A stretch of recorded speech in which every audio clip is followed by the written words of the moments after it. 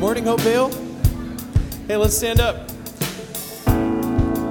My name is Billy. I'm the worship pastor. Glad you guys are here today. I'm going to sing this song about the name of Jesus, the name that why we gather. Carrie's going to lead us. Trouble won't throw me. Here we go. Let's sing together. Trouble won't throw me, won't break, won't scare me no more. Fear must have thought I was faithless when it came for my heart. 'Cause I got a song that will never die. I know your love is the reason why. I'll sing the night into the morning. I'll sing your fear into your praise. I'll sing my soul into your presence. Whenever I say your name, let the devil know not today.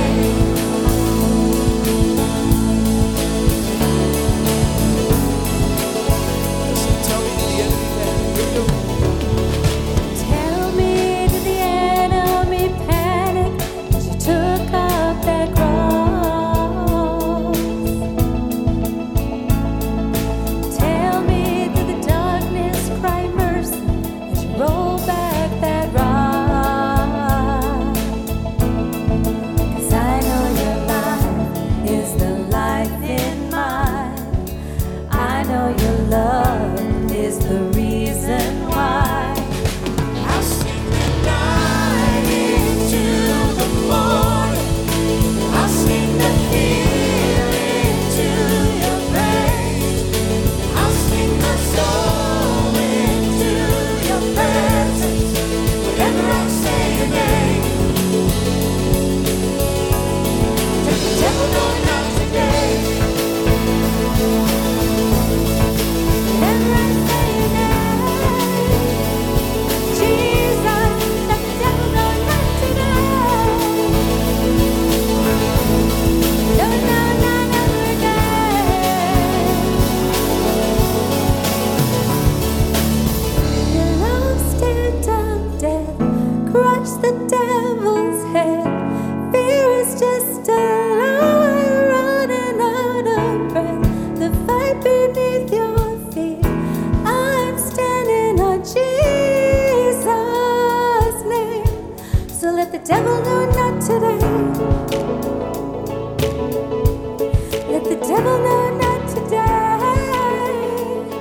No, no, not now, not ever again.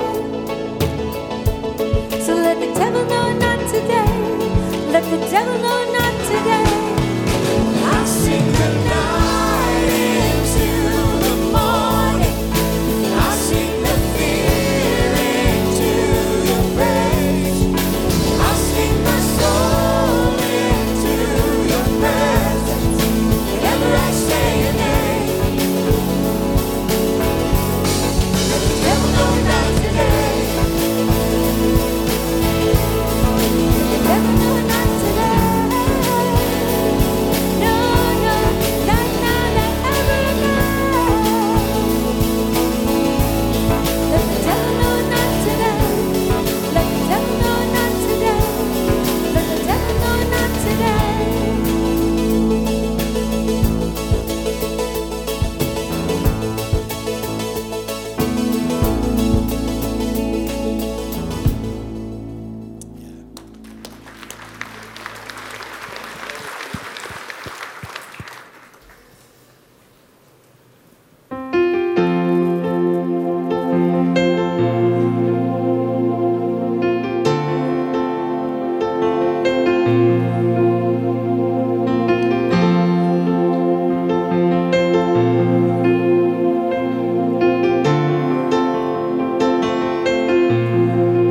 In Christ alone, my hope is found. He is my light, my strength, my song. This cornerstone, this solid ground, firm through the fiercest drought and storm.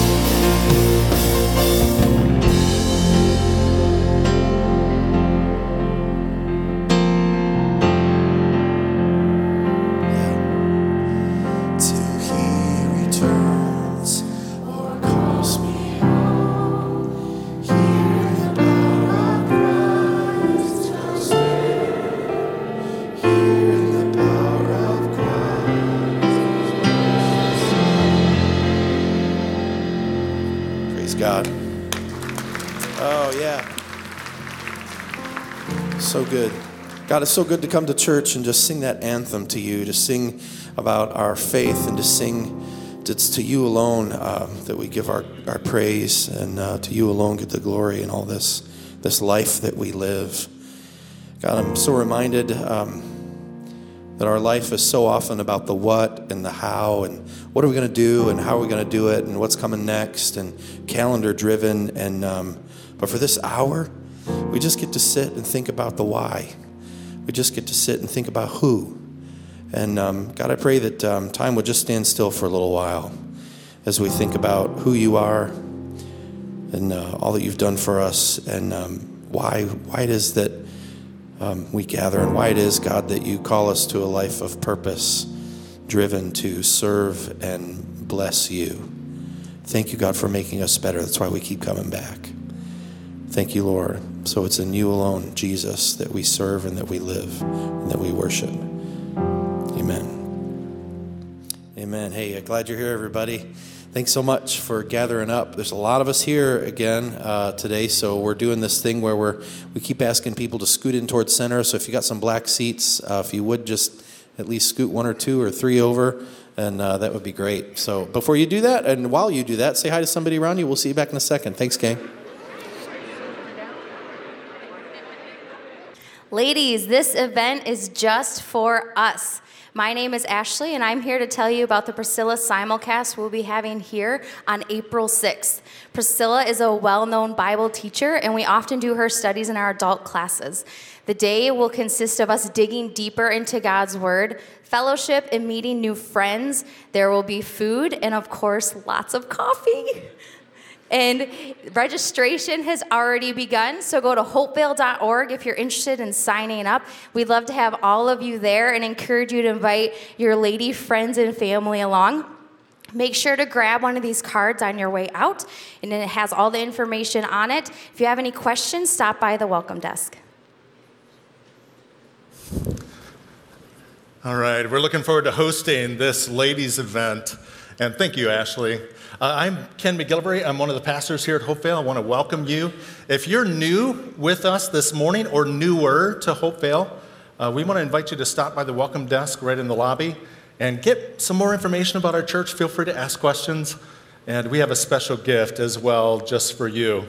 So on Sunday, March 3rd, just 2 weeks away, it's going to be March, everybody. It's going to be March. And that's encouraging, isn't it?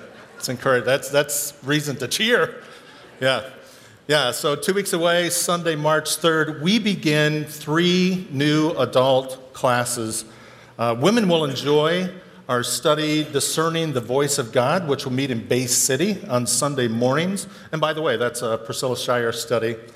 And then married couples will be encouraged and helped by our class, Marriage, Happy, or Holy. And that class meets right here in Saginaw on Sunday mornings, 11 o'clock, second service time. And finally, we're offering a Pursuing Purity class, Pursuing Purity. And that is for you or for someone you love. If you're navigating the pitfalls of our over-sexualized world, this class will be an encouragement and a very practical help to you. That class will meet in Sunday evenings, very private, Sunday evenings right here on this campus in Saginaw. Royal Family Kids is an organization that gives people like us opportunities to love and to bless children who are part of the foster care system in our community. Many of our community groups have been involved with Royal Family Kids for a number of years. And representatives from Royal Family are with us this morning, and they are prepared to meet with you if you want some more information about Royal Family Kids, for you personally, for your community group. You can meet with them in the Hub. So the former library, the Hub, they'll be there right after this service, and if you're hanging around for a little while, they'll be in the Hub as well after second service. Okay, so talk with them and get some information. Now I'd like to invite our ushers to come forward as we prepare to worship the Lord through our giving. As we grow more in Christ, Renee and I personally have been challenged to spend less on things that don't last and to invest more on things that matter, things that do last. And as believers living in America, we all can spend on lots of things that really don't last that long, things that the Apostle Paul said perish even while we're using them. Yeah, they don't last. And so through our giving to the mission of this church, to invite people of all ages to know and follow Jesus with us, we have the opportunity to invest in what really matters, what matters for eternity. And so I'm thankful for that. I'm excited about that. I'm challenged. Spend less on what matters less. Invest more in what matters for eternity. So let's pray as we prepare to give together. Father, we do thank you for your love for us. Thank you for investing so much in us. And Lord, thank you for the opportunity that we have in different times, different ways, to invest more, invest well, regularly, cheerfully, generously in what matters for eternity. And Lord, that's what we're about as a church called Hopevale.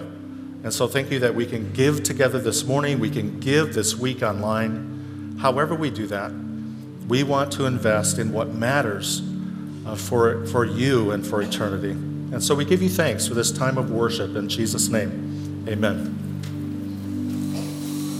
Thanks, Pastor Ken. Yeah, gang, so my name's Billy. I'm the worship pastor here, and glad everybody's decided to make God a priority in your life today and come to church. And so Pastor Dan's going to be speaking about a sermon today that's going to kind of just be all about this idea of building our foundations on the things of God and Christ. And this song is a song we sang last week, and we're bringing it back. And in this song we sing, I will build my life upon your love. It's a firm foundation. I will put my trust in you alone, and I won't be shaken. So what just a great declarative statement for your own life to sing and say to God. And boy, isn't that such a beautiful, noble prayer to pray? That this is what I'll do, God, or I'll do my best to do this. And God's proud of that. God's proud of us trying to do our best. So thank the Lord for that. So we'll continue to worship together. Rod, take us in. Go ahead and have a seat still, and we'll bring in, we'll stand you up when it's time.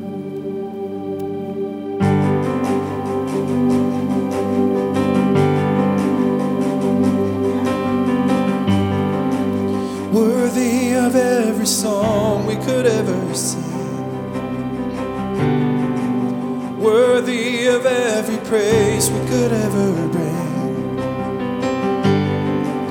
worthy of every breath we could ever breathe. We live for you, we live for you. Jesus, the name above every other name. Jesus, the only one who could ever sing.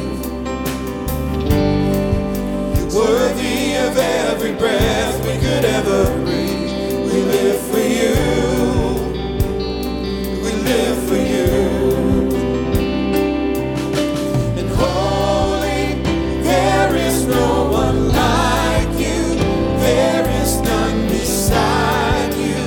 Open up my eyes in wonder and show me who you are and fill me with your heart and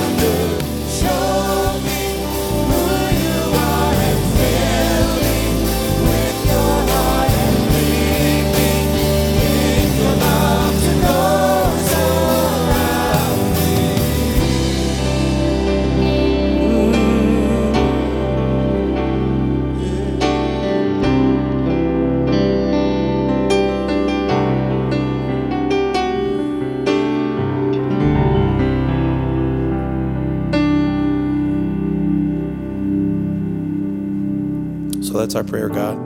Would you speak now as we have declared that statement? Word of God, speak, we pray, into our lives, that it would change us and mold us more into the likeness of yourself, so that we can live for you and for those around us. In your name, amen. God bless you, gang. Have a seat.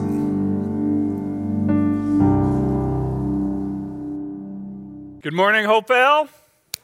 Great to be here, isn't it? Wonderful Sunday, incredible worship that we get to share together, lifting our hearts, our eyes, our voices to Jesus Christ, King of Kings and the Lord of Lords. I'm Dan Davis, Senior Pastor here at Hopevale. Great to have you along. And for those of you in Bay City, welcome.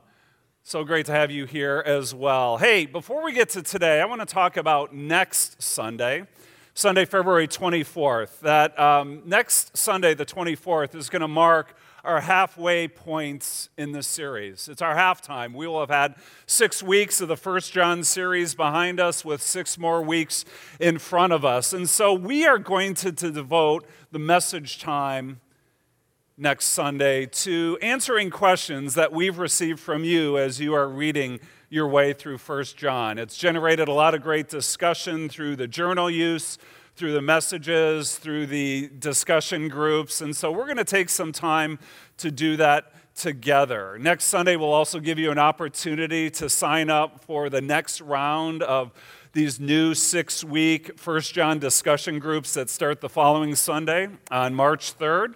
Next Sunday is a communion Sunday where we together will remember our Lord's death through the sharing of the bread and the cup. And next Sunday as well, finally, we're going to be offering elder prayer, which is the opportunity for you to pray with one of our church leaders, or should I say, have them pray for you. We tried this out last month on Communion Sunday here in Saginaw, and it went really well. So this month, we're offering it in both campuses. So next week in Saginaw, it'll be in the hub just off the lobby, and in Bay City, it'll be up front at the stage after the service as well. So we're really excited about this, that we can have these times to pray with you, to pray for you. We'll do that next Sunday, and Lord willing, our intention is to offer this every Sunday that we share communion together. So that's what's coming up next week. But today, as we continue on in our Confidence in the Chaos series, I want to begin today with a quick review of where we've been so far in the book of 1 John.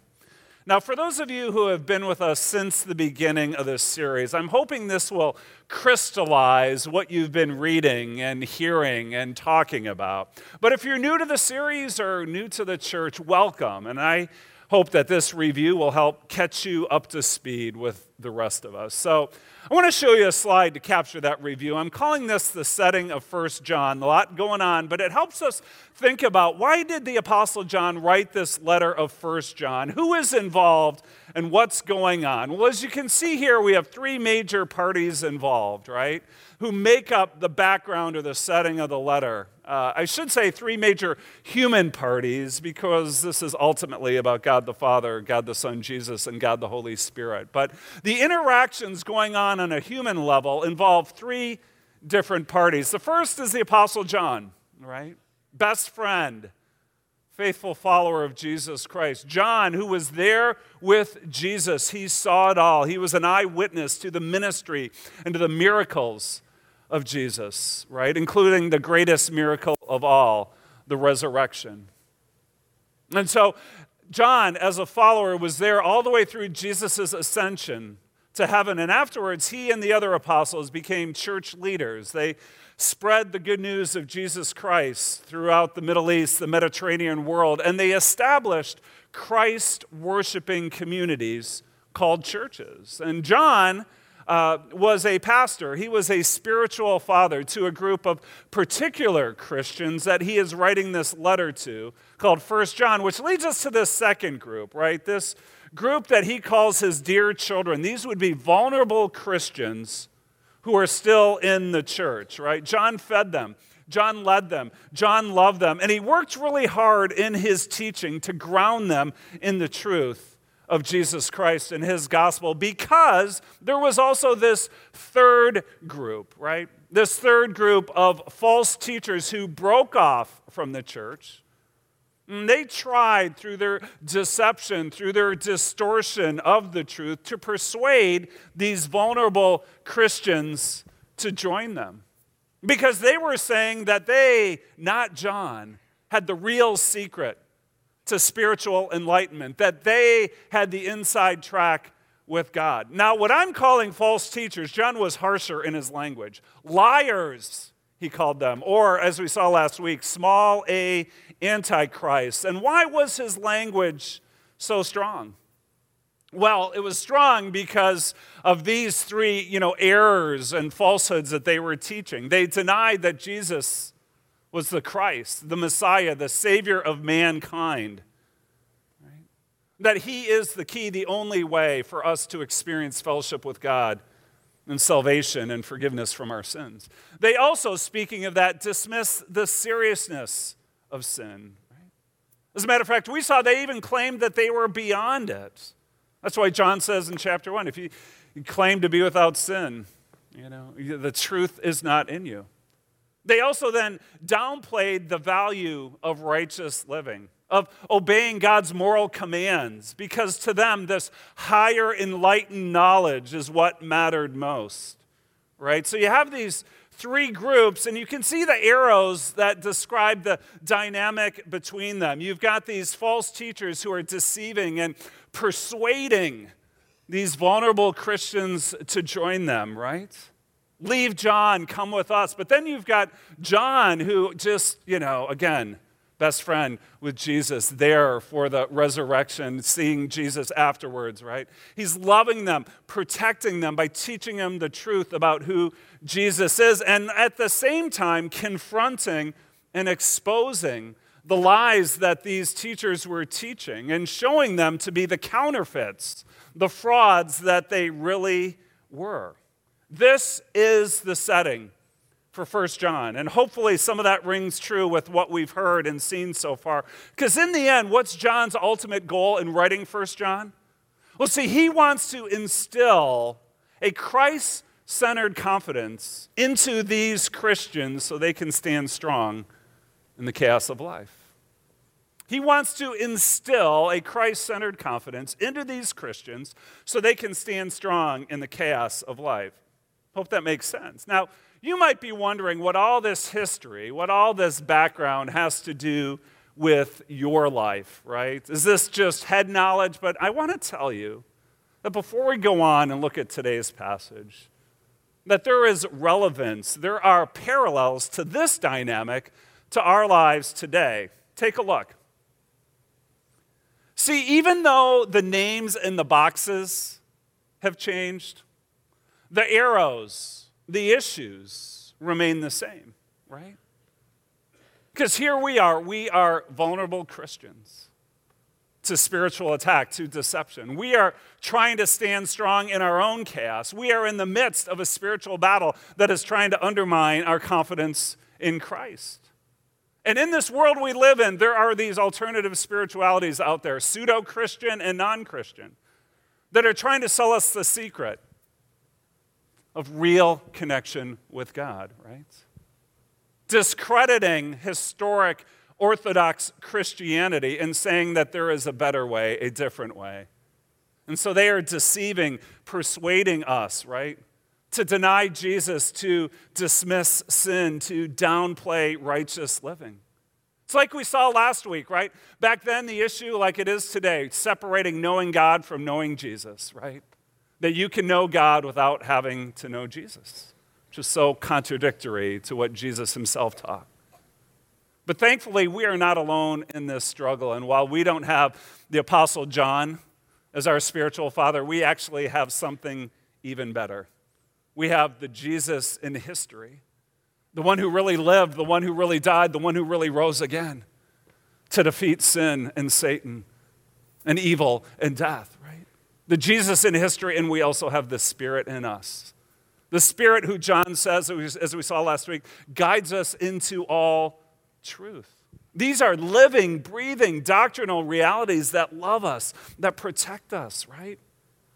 But they also confront and expose what's around us. Lies about who God is, about who we are, and about our need for a Savior. That's why a series like 1 John is so valuable for us. Because the goal of the Christian life, like we saw last week, 1 John 2:27, is the same, that we remain in Jesus, that we abide in close fellowship with him. That's where we experience life, and that's where we're going to experience unshakable confidence in the midst of our chaos. Now, that'll preach, right? Yeah.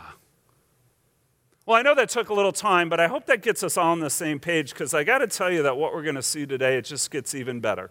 So we're going to pick up where we left off last week. If you have a Bible with you, paper or electronic, open up your journal. We'll have the passage that we're going to look at today. Right? We're going to read through the rest of 1 John chapter 2, make our way into 1 John chapter 3. So go ahead and turn there if you want to follow along. We'll have slides as well. 1 John chapter 2, we're going to begin with verse 28. Here we go. And now, dear children, there's that warm, loving address that John has for the church.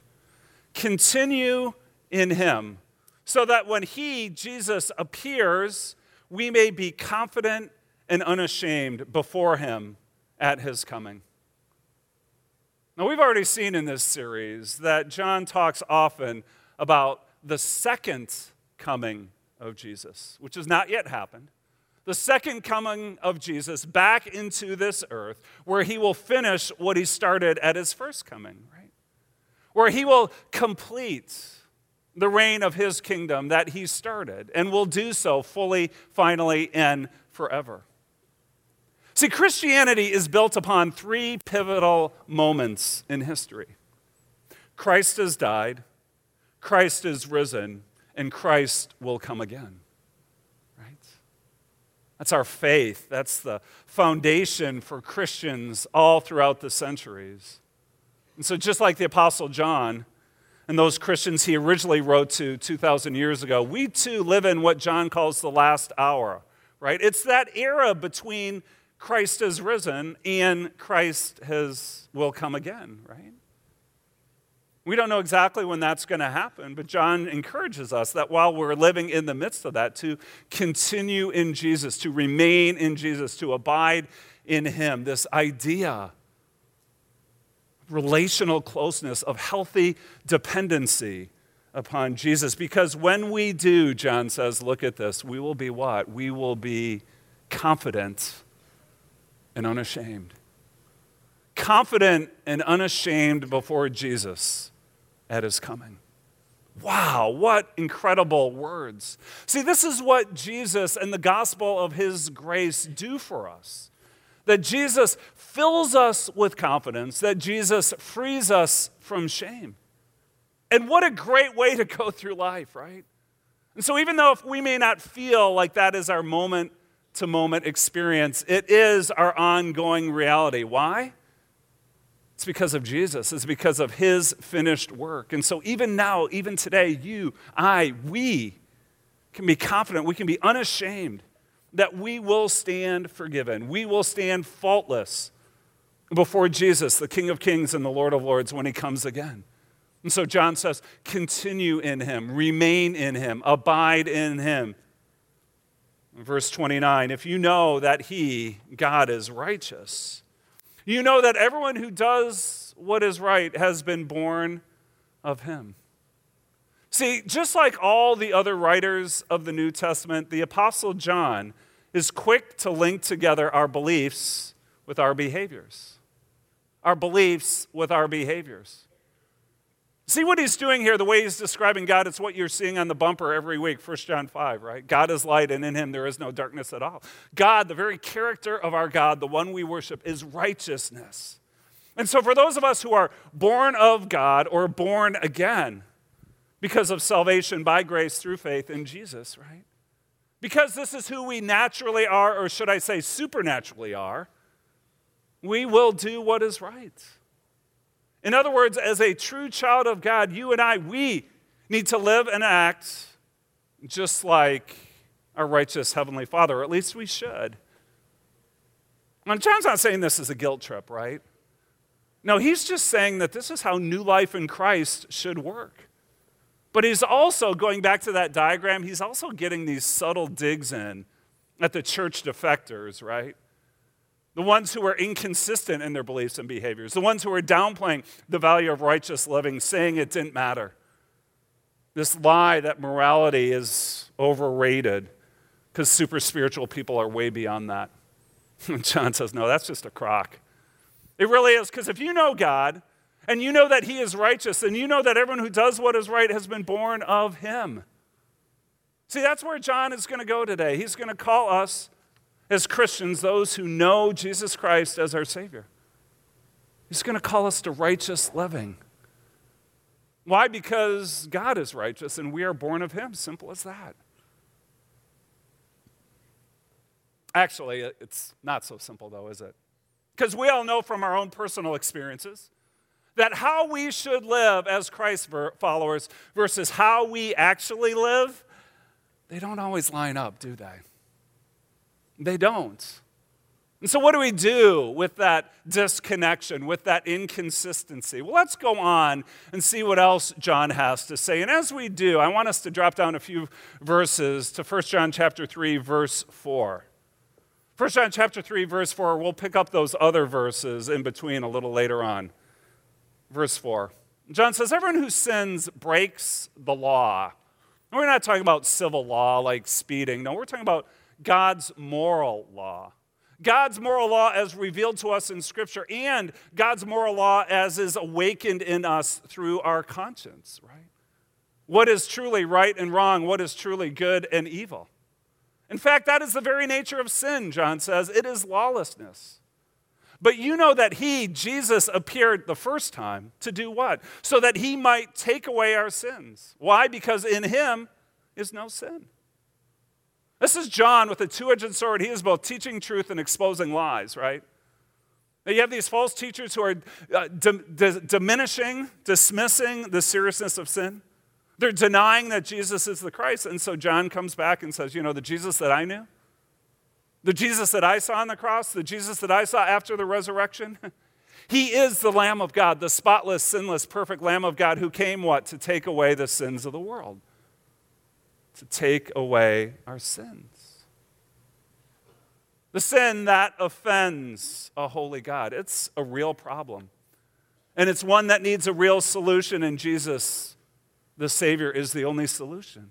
That he came to do for us what we could not do for ourselves, no matter how good we are, no matter how hard we try. He came to take away our sins. And by the way, he came to take away both the penalty of our sin, remove our guilt through his shed blood. But he also came to take away the power of sin and its present influence over our lives. Jesus came to break sin's power over us and to take it away from us. Why? So that we could live more righteously and become more like him. That is our journey after we come to know Jesus personally as our Savior. That we are both perfected in Christ in our standing, but we are also progressing in Christ in our character. We are growing in righteousness. That is our journey, or at least it should be, John says, verse 6. Why? Because no one who lives in him keeps on sinning. And no one who continues to sin has either seen him or known him. So follow John's logic here. If Jesus, the Son of God, is entirely sinless in his nature, in him there is no sin. And if the purpose of his first coming was to take away our sin, then John concludes no one who truly lives in him should keep on sinning. Right? Now, obviously, this is a little tricky here, isn't it? Because everyone in this room still sins. We do, right? No matter how godly we are, right? No matter how better we are than the person sitting next to us, right? We still sin. But see, this isn't what John's after here when he says keeps on sinning or continues to sin, right? Promoting this one strike and you're out kind of mentality with God. No. After all, you might remember back to chapter 2, verse 1, where John says, my dear children, I write this to you so that you will not sin. But if anybody does sin, it's a hat tip to know that we will. We have an advocate with the Father, Jesus Christ, the righteous one. See, John knows that even if we are making great progress in our faith, if we are still becoming more righteous, we're going to mess up, right? Now, what I think John wants to expose here is this, right? And again, it goes to the defectors, those false teachers. That if I can take liberty with this verse, I want to add some attitude words, like callously, blatantly, flippantly. No one who lives in him keeps on blatantly sinning. No one who callously and flippantly continues to sin has either seen him or known him, right? Attitude. See, John is not calling out our imperfection, but he is challenging our indifference, right? Our indifference. And so if we're like, I don't care, it doesn't matter, God's going to forgive me anyways, then there's a problem with that, right? That's what the liars were teaching. No, an attitude like that is a check engine light for the heart. Something is wrong, and so we need to watch out for that attitude of indifference when it comes to ongoing patterns of persisting sin. That's the warning. John goes on, verse 7. So, dear children, do not let anyone lead you astray. The one who does what is right is righteous, just as he, God, is righteous. Don't let anyone lead you astray. It's the exact same verbiage we saw last week when John was confronting wrong beliefs about who Jesus is and our need for him. This week, though, the confrontation isn't wrong beliefs, it's wrong behaviors. It's downplaying the importance of righteous living, of us keeping God's command. Why? Because the one who does what is righteous, right, is just as he is righteous. That's what we are to do. Verse 8, the one who does what is sinful is of the devil. Why? Because the devil has been sinning from the beginning. The reason the Son of God appeared was to destroy the devil's work. You probably picked it up right now, but boy, the Apostle John, he is a black and white writer, right? So you've got righteousness, it's from God, but sin, selfishness, disobedience, rebellion, stubbornness, they're all from the devil.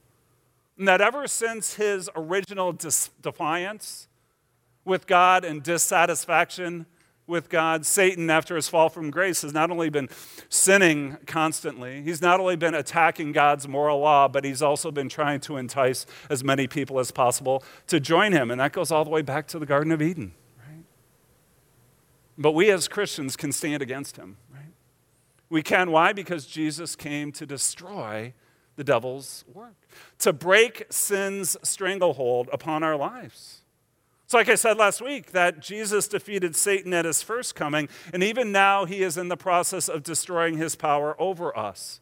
That persistent sin should have no place in the life of a believer. John makes it clear, right? Morality matters. Verse 9.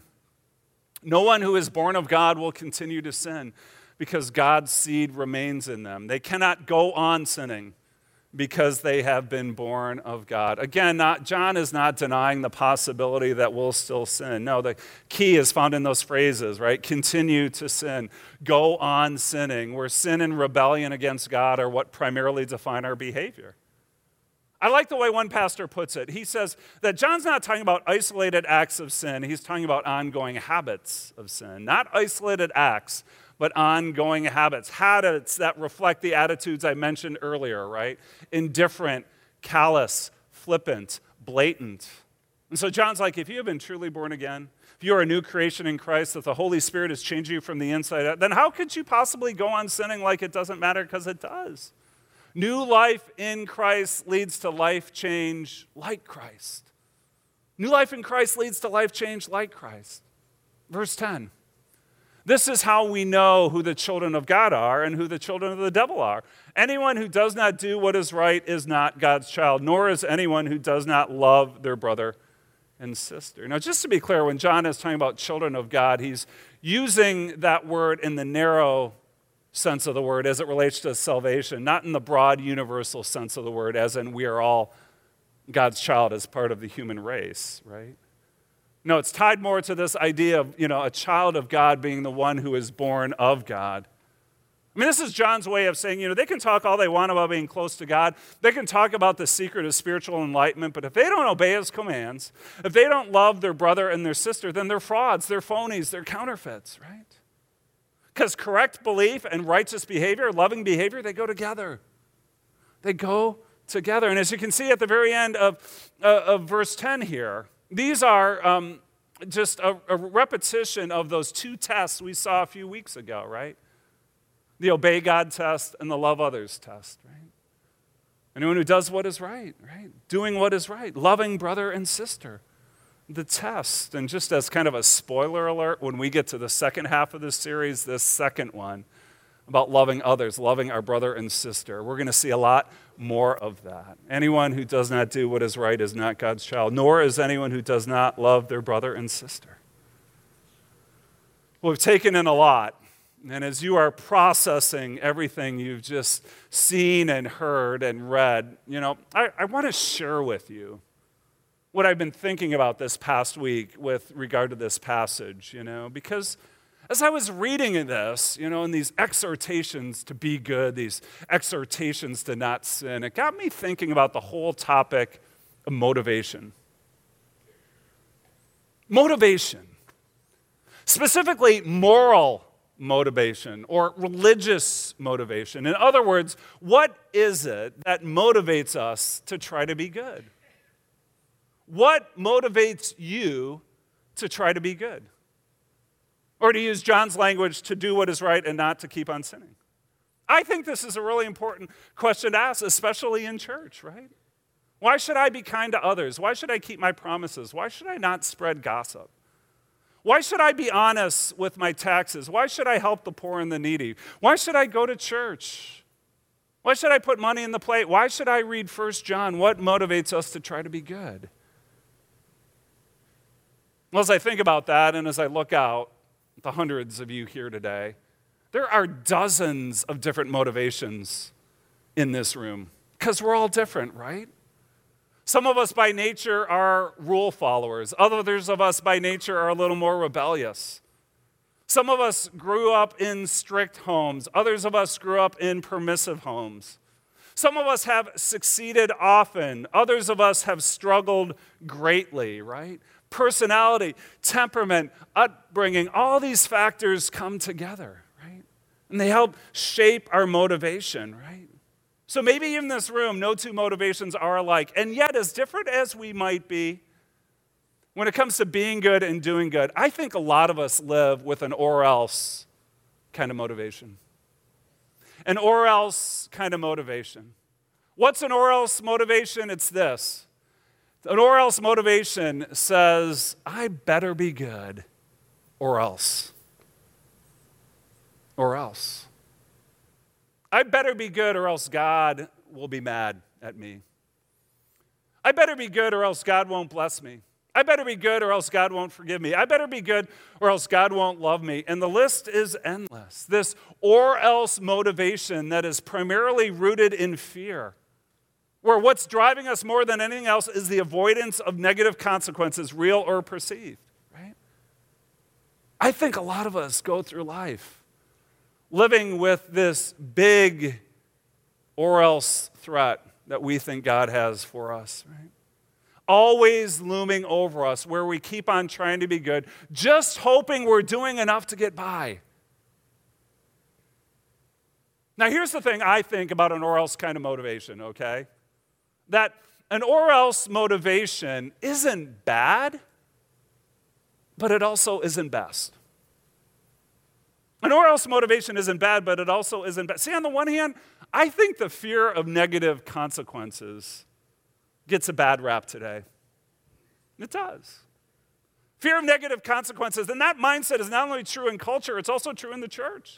Where's the grace, we say, or that's so legalistic, we protest. But if you honestly read the scriptures, you have to conclude that God does sometimes use an or else motivation with us as mankind. He does, and so we just shouldn't dismiss that outright and label it as bad. But on the other hand, and I cannot stress this enough, it is also not the best kind of motivation. It's not the best kind of motivation if you want to be good and live a righteous life. No, you need something bigger. You need something better. You need something more. Because what? You will never have confidence if or else is your main motivation to try to live righteously, right? You won't have the confidence, right? No, you're going to go through life insecure, uncertain, wondering, where do I stand with God? Okay, I just better amp it up and try harder and do more good. That's why the Apostle John takes a different approach, right? That he wants to instill in us as Christians this prevailing, enduring, overcoming kind of confidence, right? And in the passage, we saw he motivates us to live righteously in a different way. So what is the motivation for a lasting confidence, right? Here it is, right? That our motivation looks back in assurance and it looks ahead in anticipation. It looks back in assurance, it looks ahead in anticipation, where we have faith that Jesus died and rose again for me. And we have hope that Jesus is coming again for me. Assurance, anticipation. And John talks about both of these, doesn't he? That Jesus at his first coming did what? That Jesus appeared to take away our sins, verse 5. That Jesus appeared to destroy the devil's work, verse 8. And because Jesus did these things for me through his death, through his resurrection, he took away the or else. He took away the or else and replaced it with absolute assurance. Where now my confidence no longer lies in my performance, but rather my confidence rests in his perfection. Can I say that again? My confidence, your confidence no longer lies in your performance, but it should rest in Christ's perfection. And that assurance takes me from I have to be good to now what? To I am able to be good. Because Jesus has broken the power that sin and the devil have over me, right? This absolute assurance that is an invitation to life and peace and victory and rest. Where he empowers us to do good, to love well. And you know what? Looking back with assurance, though, that's only half the equation, because John also encourages us to look ahead in anticipation. Where you and I, we are motivated to keep on doing good because it is fueled by the hope that Jesus is coming again for us. That was the end of John chapter 2, right? And now, dear children, continue in him so that when he, Jesus, appears, we may be confident and unashamed before him at his coming. Continue in Jesus, remain in Jesus, abide in Jesus. This is the power of a living hope. It's why we need to both look back with faith to look ahead with hope. Why? Because that is the kind of motivation that's going to lead to life transformation. It's also why I save the best for last. And so as we wrap up, I'm going to go back to those verses I skipped over. 1 John chapter 3, verse 1. John says this, see what great love the Father has lavished on us. Just let that word lavish wash over you. God does not dispense his love with an eyedropper, like some kind of miser. No, he pours it out upon us like a waterfall, like an ocean. And John says, see what great love the Father has lavished, that we should be called children of God. And that is what we are. It's just this like surprise exclamation, like, I can't believe that's really true. But it is. And the reason the world does not know us is that it did not know him. I mean, just try to capture John's astonishment here, right? Verse 2. Dear friends, we are children of God, and what we will be has not yet been made known. But we know that when Christ appears, we shall be like him, for we shall see him as he is. This is John going, I can't begin to describe how wonderful this moment's going to be, that human words are not enough. They're not enough, that we shall see him and we shall be like him.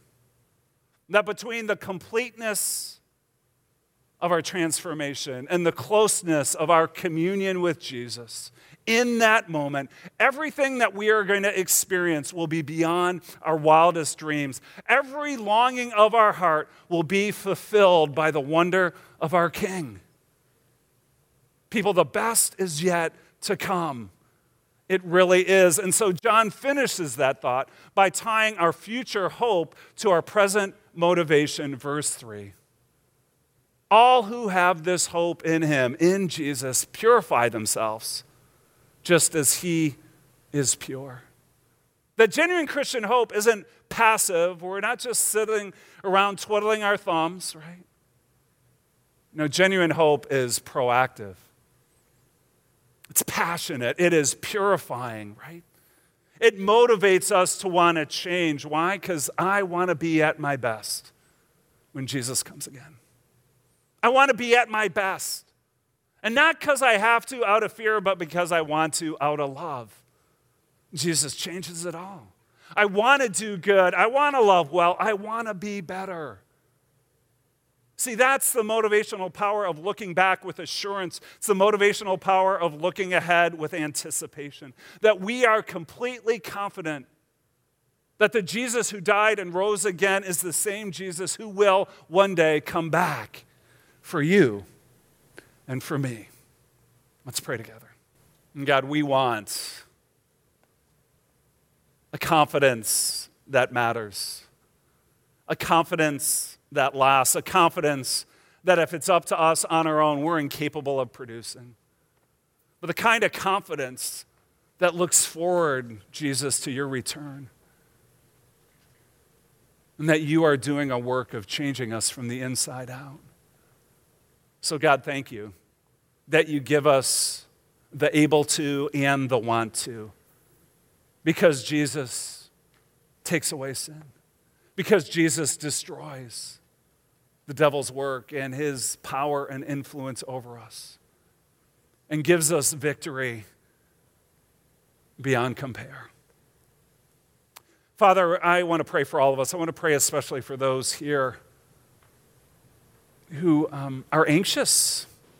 And maybe they don't even know what they're anxious about, or they're worried, or they're afraid that life's overwhelming uncertainty or the influence of others who are gnawing at the foundation of their faith, that God, your voice of truth would give them hope and give them strength to rise above and to move ahead. And we do that, all of us here, because we stand. We stand on the solid ground of Jesus Christ, our one, our only cornerstone. We pray this in his name. Amen.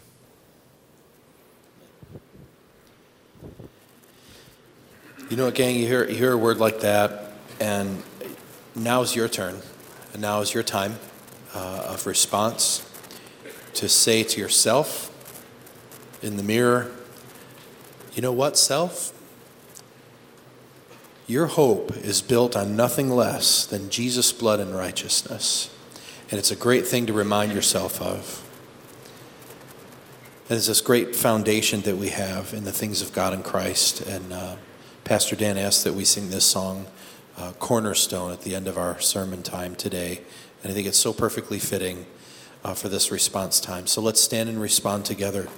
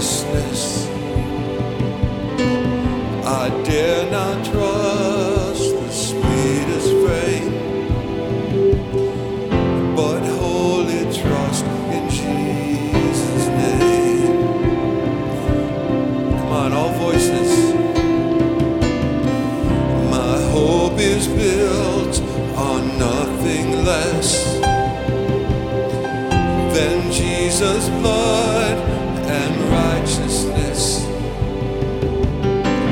I dare not trust the sweetest frame, but wholly trust in Jesus' name. Christ alone, cornerstone, the weak made strong in the Savior's love. Through the storm, He is Lord, Lord of all.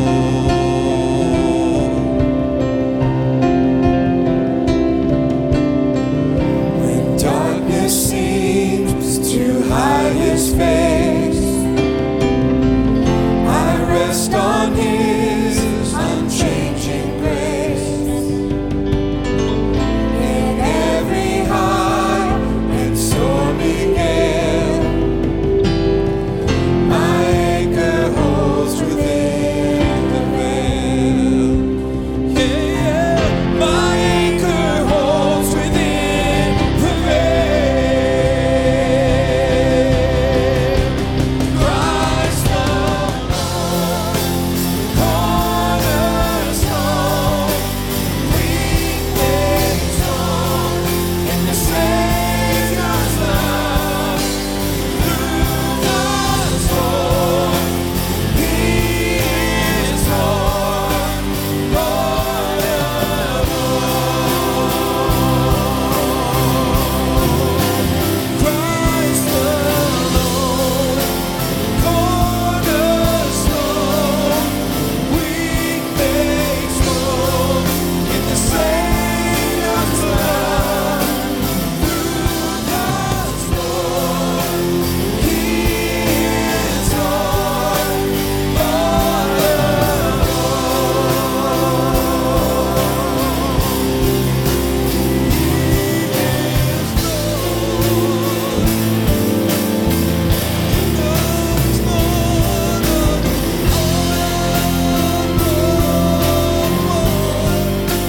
Christ alone, cornerstone, weak made strong in the Savior's love.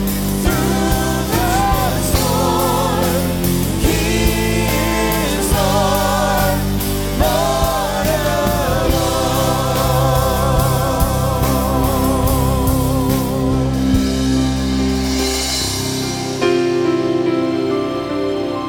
So when He shall come, When He shall come with trumpet sound, oh, may I then in Him be found, dressed in His righteousness alone, faultless to stand before the throne.